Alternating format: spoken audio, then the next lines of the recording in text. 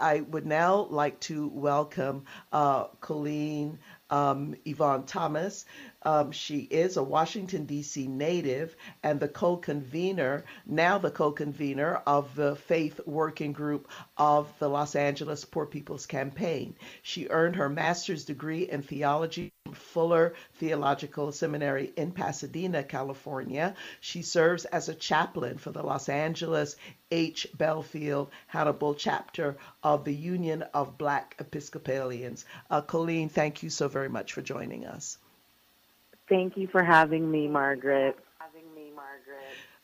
Colleen, I hope you had a chance to hear the previous segment with Shannon, but specifically, I'd like you to talk about this event that you were part of organizing of the Faith Working Group in Los Angeles. I mean, it's gotten the links to it very, very widely viewed. Tell us what the theme was and why it was so important to organize an event such as this. Colleen. Sure. Yes. Well, we did the Los Angeles Poor People's Campaign Faith Working Group organized an educational action, a program to discuss the distorted moral narrative of Christian nationalism. We called it Constructing a Moral Narrative, Dismantling Christian Nationalism, recognizing that Christian nationalism is a distortion of Christian principles.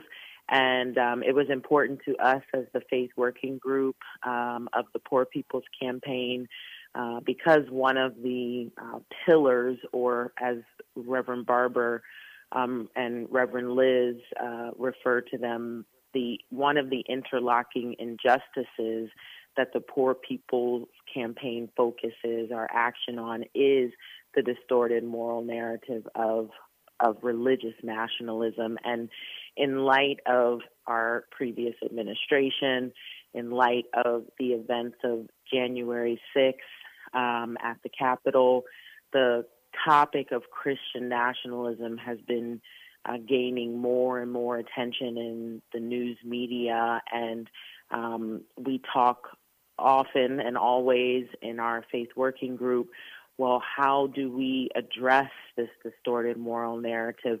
How do we take action, and realizing that in order to take action, we first have to come to a deeper understanding and unravel the meaning of Christian nationalism. It's very complex, and unlike racism, for example, which once existed kind of in the fabric of our culture without real awareness of how it impacted us, Christian nationalism is in this early stage. It's been with us throughout history, but identifying it is not nearly as easy as racism or systemic poverty or ecological devastation. So we realized we needed to have some conversations first to define Christian nationalism, to be able to notice it so that we can develop actionable ways to dismantle the distortion, so to speak. Right. And Colleen, one of the things we talked a little bit about in the earlier segment with Shannon Rivers, what we've talked about on the show, has to do with the papal bulls and the doctrine of discovery, because what you're talking about goes way back, the 1452, 1455, and others, when the Pope actually issued something called a papal bull.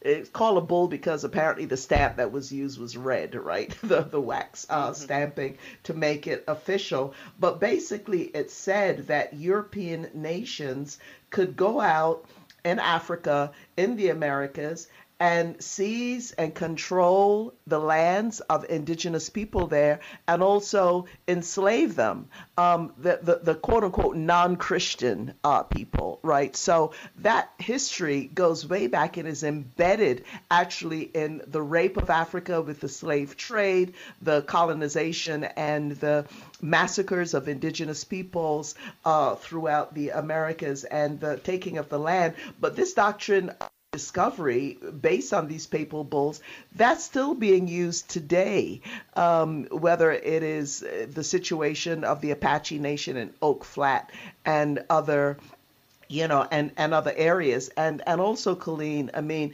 we talked with Susan Bro, the mother of Heather Heyer, who was killed in Charlottesville, that horrible thing in Charlottesville where people were chanting, Jews will not replace us, you will not replace us, in the great replacement theory. Plus, recently you had an elected official on the GOP side saying, well, actually he thinks the United States should be a Christian nation. So, Colleen, this stuff goes really deep, and it's a huge discussion that needs to happen. Tell us a bit about who participated in the event that you, Jenna Kyle, and others helped to organize, and for those who have missed it, how they would be able to see it.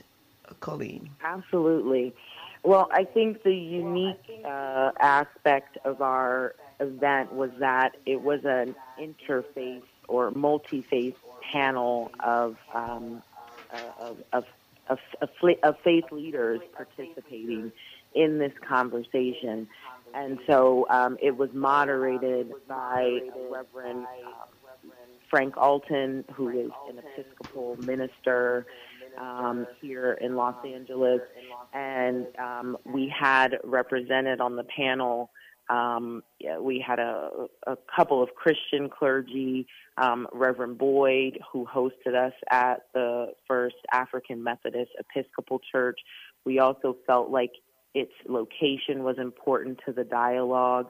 Many may not be aware, but the African Methodist Episcopal Church came into existence as a reaction to racism that existed in the Episcopal Church, which was the Church of England. Richard Allen, who founded what we now know as the AME Church, was an Episcopalian minister who realized that there was no place for him in that church, which was also impacted by systemic racism, and he founded a denomination that gave a home for African descendants to also connect with their understanding of Jesus. We had Rabbi Neil Comas Daniels, a Jewish clergy from Beth Shir Shalom here in Los Angeles. We had Tehil Sharma, who represents United Religions International. Tasneem Noor is a Muslim woman and also an interfaith minister with the Episcopal Diocese. Shannon Rivers, your former guest, was representing our indigenous faith community, who, interestingly, we don't even acknowledge our indigenous brothers and sisters as having their own faith, as being faith leaders outside of a Western understanding of religion and outside of what we consider the major religions. We don't say that their indigenous spirituality we don't call it pagan anymore, but we still treat it as such in the way we tend to leave indigenous spirituality and indigenous faith practices out of the dominant conversation about religion.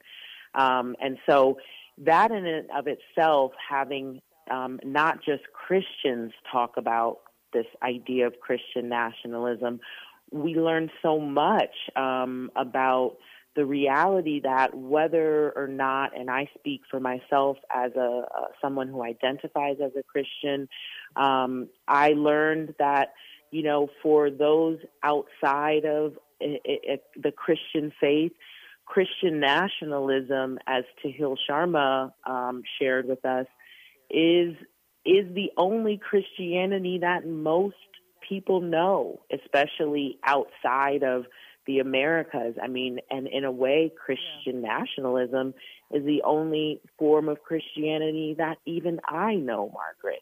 You know, I'm an African American woman. I have African and indigenous heritage as well.